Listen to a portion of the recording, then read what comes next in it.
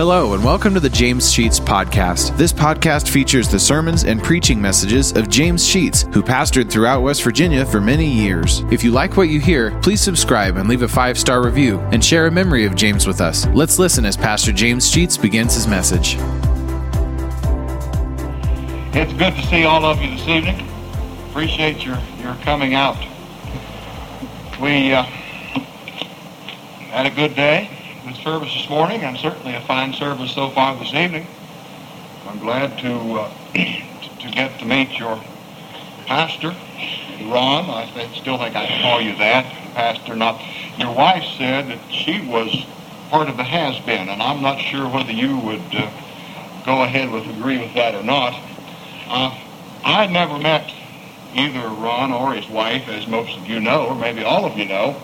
So I called Andy Anderson after he suggested that the church here might want to have me come down as interim till you select as new pastor, to ask him just what kind of a couple I would be following here.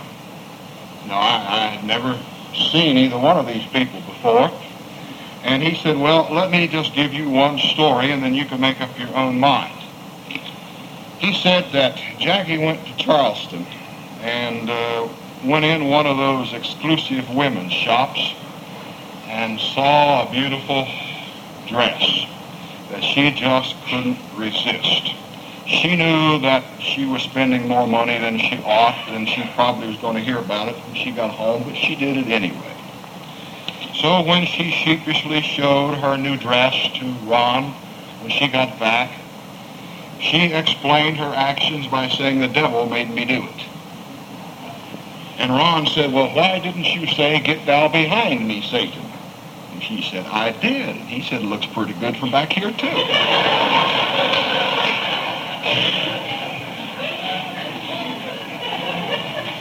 I don't know if that fits them, but I thought it was a pretty good story. Seriously, I do want to say I can appreciate Ron from the standpoint of a pastor who needs a pastor.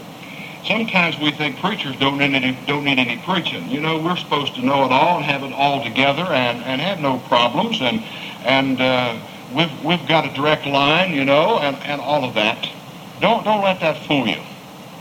We're people in need of the blessings of the Lord, and we've got to resolve our problems with the Lord, and we don't have any insight any better than you do, and certainly no better road. We're all in the same boat. So be sure that you don't look upon any preacher as something fantastic or different than you yourself. We're sinners saved by grace just as you. And as a one of these people, pastor, I frequently find myself in need of some pastoring. And Ron is going to be filling this type of position to people in his area of responsibility. I've enjoyed this type of fellowship with other people within our convention in years gone by.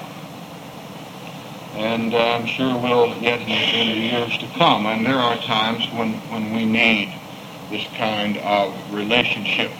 So he indeed will be a pastor to pastors.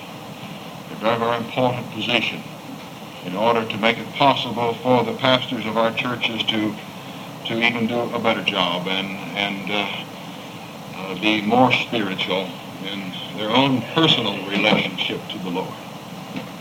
So I appreciate what he's going to do, and you're going to have to, Ron, you're going to have to pay attention to road signs when you go out here. Now, I know where Chapmanville is, and I know where Williamson is. And I tell you, you've got to go two different directions. You can't. You know that. Well, I should have thought of that. Anybody can, you know, sure. Well, I'll tell you what I did to find out where Tanita Baptist Church was. I cheated. I came over on a Saturday and looked around till I found it, so that I know where to come on Sunday. But certainly enjoyed our fellowship together so far. This evening we're going to turn again to the book of Colossians, the 3rd chapter. And I promise you I'll not be long-winded this evening in order to provide time for the business meeting that must follow. We'll cut it just a bit short, and because of the length of the service tonight, I'm going to have to cut my sermon short. We are dealing with the overall subject of the standard of living for the Christian. Now, those of you who were here last Sunday night have heard that statement, and I mention it again this morning, that for last Sunday and tonight, and at least a couple of more Sundays, this is going to be the overall theme. The general gist of what we want to say is going to be on the subject of the standard of living for the Christian. You may recall that I commented last Sunday night on the fact that we all have some standard of living in our lives. Certain level of expectations are exerted upon us by our families, by those of you, and I found out that there are quite a number of you who teach school. You have established a standard of living in your classroom, those things that you will and will not tolerate, and the kids know just about how far they can go with you before they have reached the end of that rope where you're going to pull the reins and say, listen, the standard of living in this classroom is thus and so. You parents are acquainted with the same thing. Our society has the same standards. We can go so far until we have run afoul of the law or of what is expected of us socially within our community. Well, the same thing is true within the kingdom of God. I think sometimes we overlook the fact that there are certain expectations made of us as Christian people. There is a standard by which we should be living. Now, I also commented, and let me reiterate again, that I am not advocating that every person will adhere to the standard of living and do everything exactly as it ought to be done, anymore within the church or as without the church. We're all sinners, and because of that, we're going to fail and falter. We're not going to completely succeed and fully satisfy our Lord's desires. Let's make that very clear, that we are sinners saved by grace. We are not people who have become perfect in our relationships. We saw last week in the first 5 verses some things that Paul told the church at Colossae that they were positively to separate themselves from, even to the point of surgically removing, as we could interpret the word mortify in the 5th verse, to absolutely get out of our lives some things. We went over those things and we'll not rehearse them tonight. Down in the 8th verse is where we want to start this evening, when he says, and I'm going to read a portion here now if you'll follow along in your book, Colossians chapter 3, beginning at verse 8. But now ye also put off all these: anger, wrath, malice, blasphemy, filthy communication out of your mouth. Lie not one to another, seeing that ye have put off the old man with his deeds, and have put on the new man, which is renewed in knowledge after the image of him that created him. Where there is neither Greek nor Jew, circumcision nor uncircumcision, barbarian, Scythian, bond nor free, but Christ is all and in all. Put on, therefore, as the elect of God, holy and beloved, bowels of mercy, kindness, humbleness of mind, meekness, long-suffering, forbearing one another, and forgiving one another. If any man have a quarrel against any, even as Christ forgave you, so also do ye. And above all these things put on charity, which is the bond of perfectness, and let the peace of God rule in your hearts, to the which also ye are called in one body, and be ye thankful. We're going to conclude there. Next Sunday night, you want to go right ahead down there. I'd like for you to read during the week the rest of the chapter and the first verse of the 4th chapter. We're going to be dealing next Sunday night with the standard of living within certain relationships, the husband and wife, the parent and the child, the servant and his master, and those relationships, the standard of living that we will find here as to what is expected and what is required of us. But tonight, let us look at some of these things that Paul is talking about. I think we need to know what is expected of us as Christian people and what is expected of us as members of a church. We're not going to be able to deal with all things at all. I think one of the things that is certainly very doctrinal within the Scriptures that points to us as church members, that one thing that is expected of a church member, that he is faithful to his church in attendance. This is expected.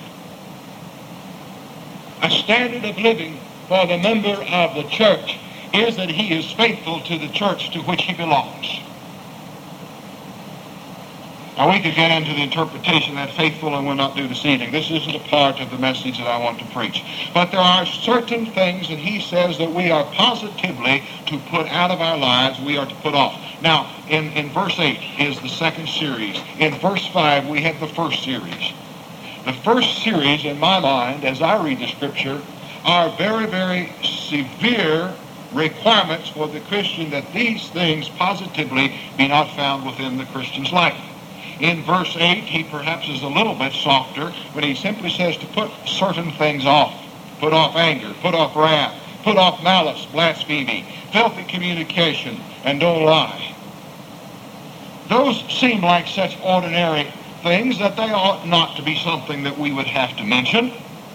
But within the life of a Christian, he says that there ought not to be anger. Now, the word in the Greek is orge, O-R-G-E, with a long E. It simply means a long-lasting, slow-burning anger.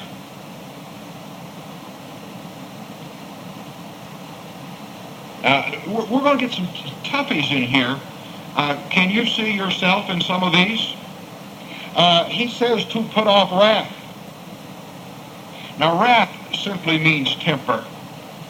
The Greek word is thumos. It's sudden anger.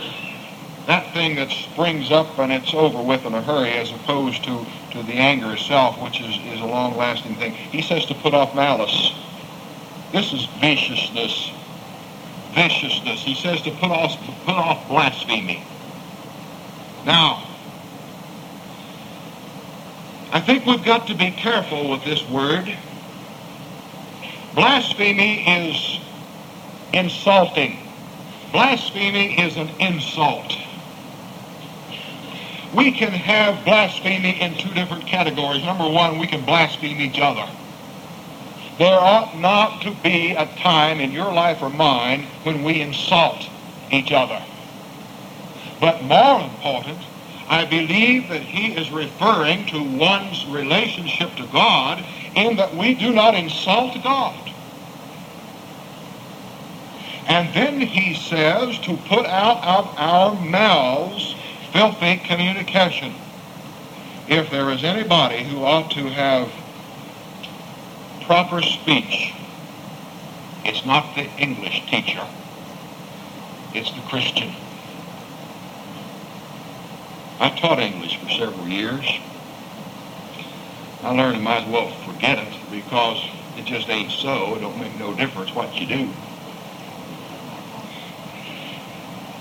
Once you get out of the classroom, I did that one time, and a very brilliant 10-year-old sitting right down and looked up at me, and he thought, my, how stupid. That guy doesn't even know how to speak.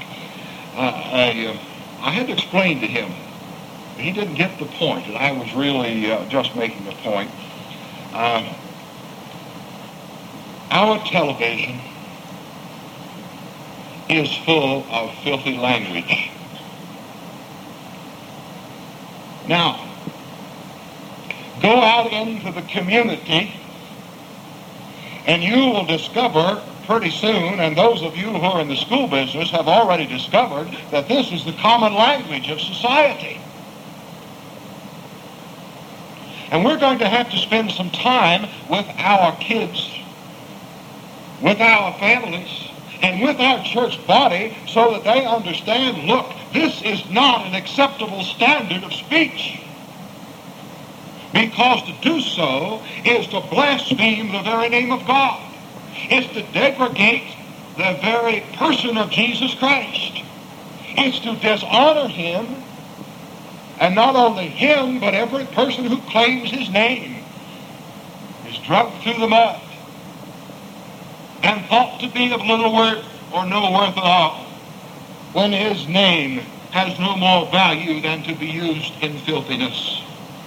Obscene language should not cross the lips of any Christian person. To do so is a dishonor to the God that we serve and to the Christ that died on the cross for us. Then he says in the 9th verse that we're not to lie to each other. There was a time when one's speech, one's word was his bond. That ought to still be true as far as the Christian is concerned. There ought to be, without question, a relationship from one Christian to another that if it is spoken, it is right, it is true, it will be done. We need not worry about what he's going to do. But we don't find that true.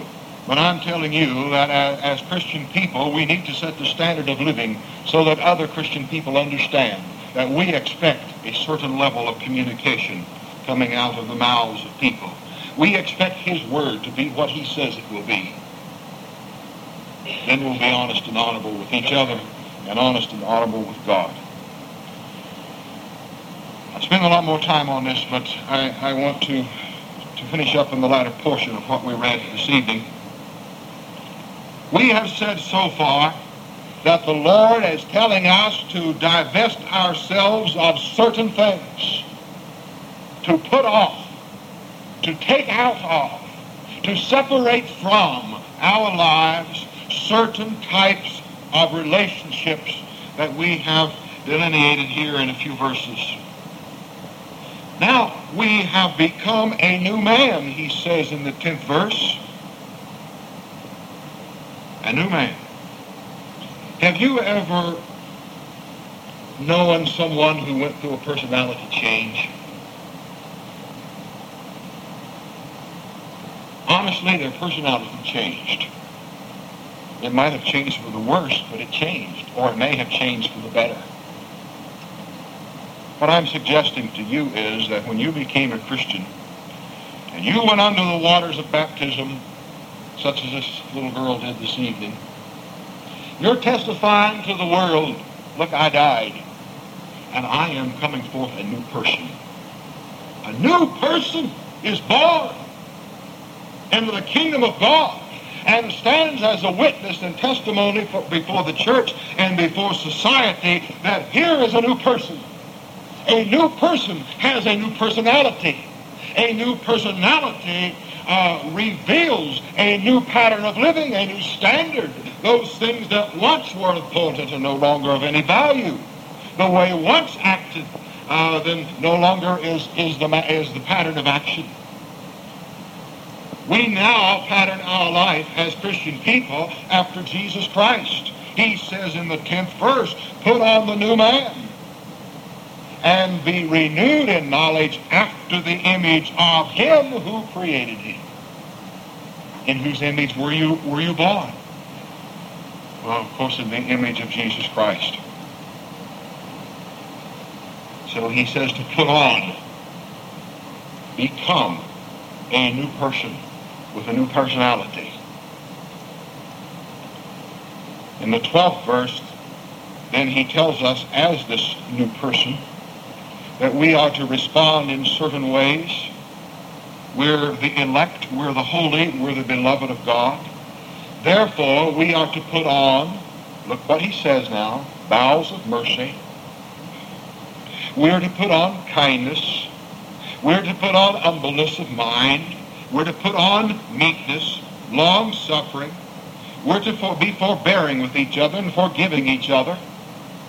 Now, some of those things are just a little bit tough to do.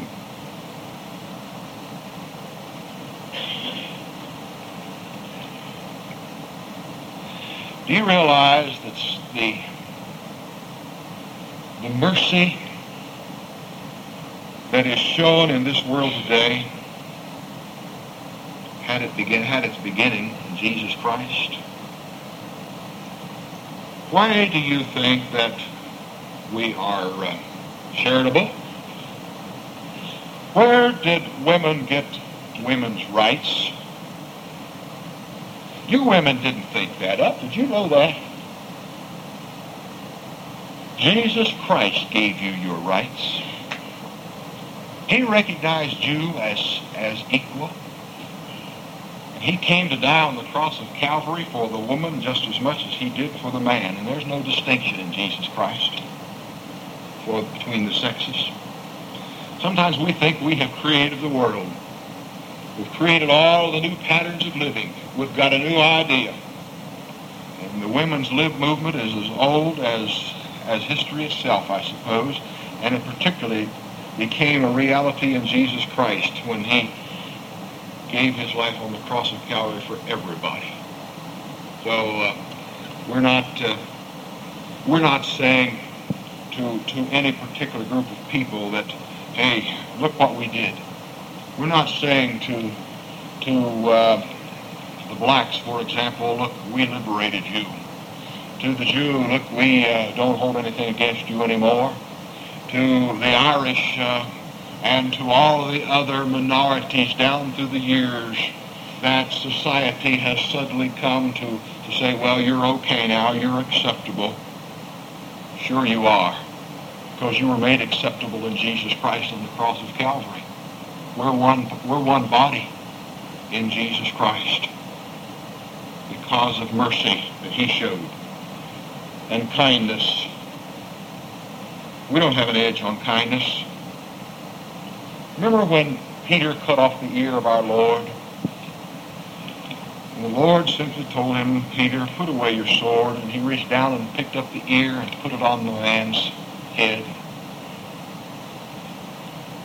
Reestablished it as if it had never been severed. What would you have done? Probably what I would have done was said to Peter, pretty good, cut the other one off.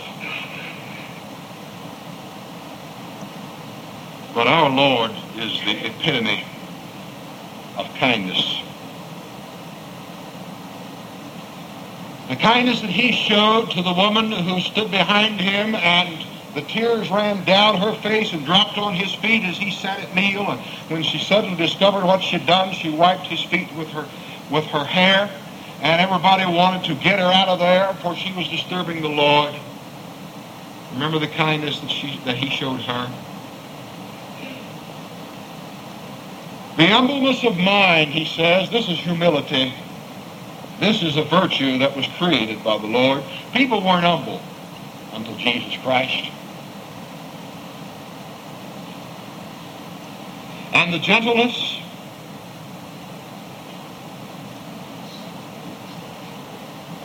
some of the pictures that I view in my mind when I think of gentleness is some great, big, huge man who has the heart of Jesus Christ himself within him. I think of him as being rough, and yet he'll pick up the tenders of children and love them. There was no gentleness until Jesus Christ. But verse 13 says that he wants us to forbear one another and forgive one another. Dish it out without giving it back the way he did on the cross of Calvary. When he prayed from that cross, Father, forgive them, for they don't know what they do, was forgiveness to the greatest magnitude. Can we do less? Well, remember, we have put on the new man. We've put on Jesus Christ. And he said, forgive. We must forgive. Now, I am confident in your mind that in your minds of any congregation of this size that you're going to be thinking in the back of your mind, that sounds great, but let me tell you, somebody did something against me and I can't forgive them. Be careful. Be careful. Watch what you do when you pray the model prayer. Forgive us our debts as we forgive our debtors. For your forgiveness may not come unless you forgive first. And he concludes by saying to put on charity, put on love. Let love be that bond that makes you what you are, and all that you do, and all that you reveal, and all that you exemplify is tied up in the word love, so that every part of your being will show forth the love of Jesus Christ and what he did on the cross. May I ask you, is your life a revelation of Jesus Christ? As he is the sun, are you the moon? When others see you, do they see not you, but the Savior? When others see your testimony in society, do they say, look, if that's what it means to be a Christian, I want to be one? Or do they say, if that's what a Christian is, I don't want to have anything to do with it? What is our testimony? And I'm saying that our testimony will be in direct relationship to the standard of living that we have established. And how closely we follow the standard of living that the Lord Jesus Christ gave us in his life. It is not an easy thing to be a Christian. It is something that we must work at from day to day. Let me leave this one question with you. When it comes to the way you live, well, let me ask you two questions. Don't forget these questions. Write them down. Memorize them. Do whatever you can. The questions are this. Can you do what you do in Jesus' name? The second question is, can you say what you say in Jesus' name? We can tie our way of living to these two questions. And they become the standard for us to look up to and strive toward, so that wherever we go and whatever we do, we can do it in Jesus' name. You know, there are simple things. Some of the language that you use, could you add on to the end of it in Jesus' name?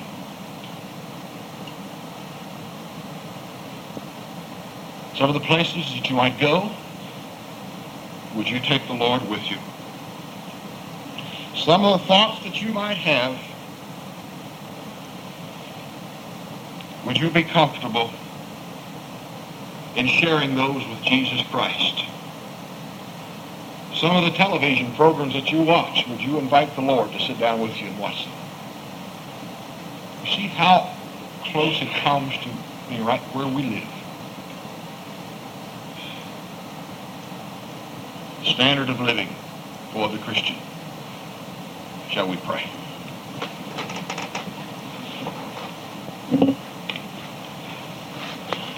Our Father and our God, we have attempted this evening to simply look at your word in relationship to some very practical things about what our life ought to be. How we ought to separate from ourselves certain relationships and certain patterns of living, and how we ought to make our lives a certain pattern of living. We would be more like the Master. So help us, each one, as we meditate on these words to respond to you as your Holy Spirit deals with us. We ask in Christ's name. Amen. Thank you for listening to today's message. If you like what you hear, hit the subscribe button. You'll receive automatic notifications and downloads when a new message is added to the podcast. Also, please leave a 5-star review and take the opportunity to share stories, memories, and appreciation for James Sheets and how God used him to impact your life. If you'd like to know why and how this podcast got started, check out our first episode. Lastly, if you want to donate to help offset the cost of operating this podcast, you'll find a link to our PayPal account in the podcast description. Thank you for listening, and remember to trust in God for today and for all of your tomorrows.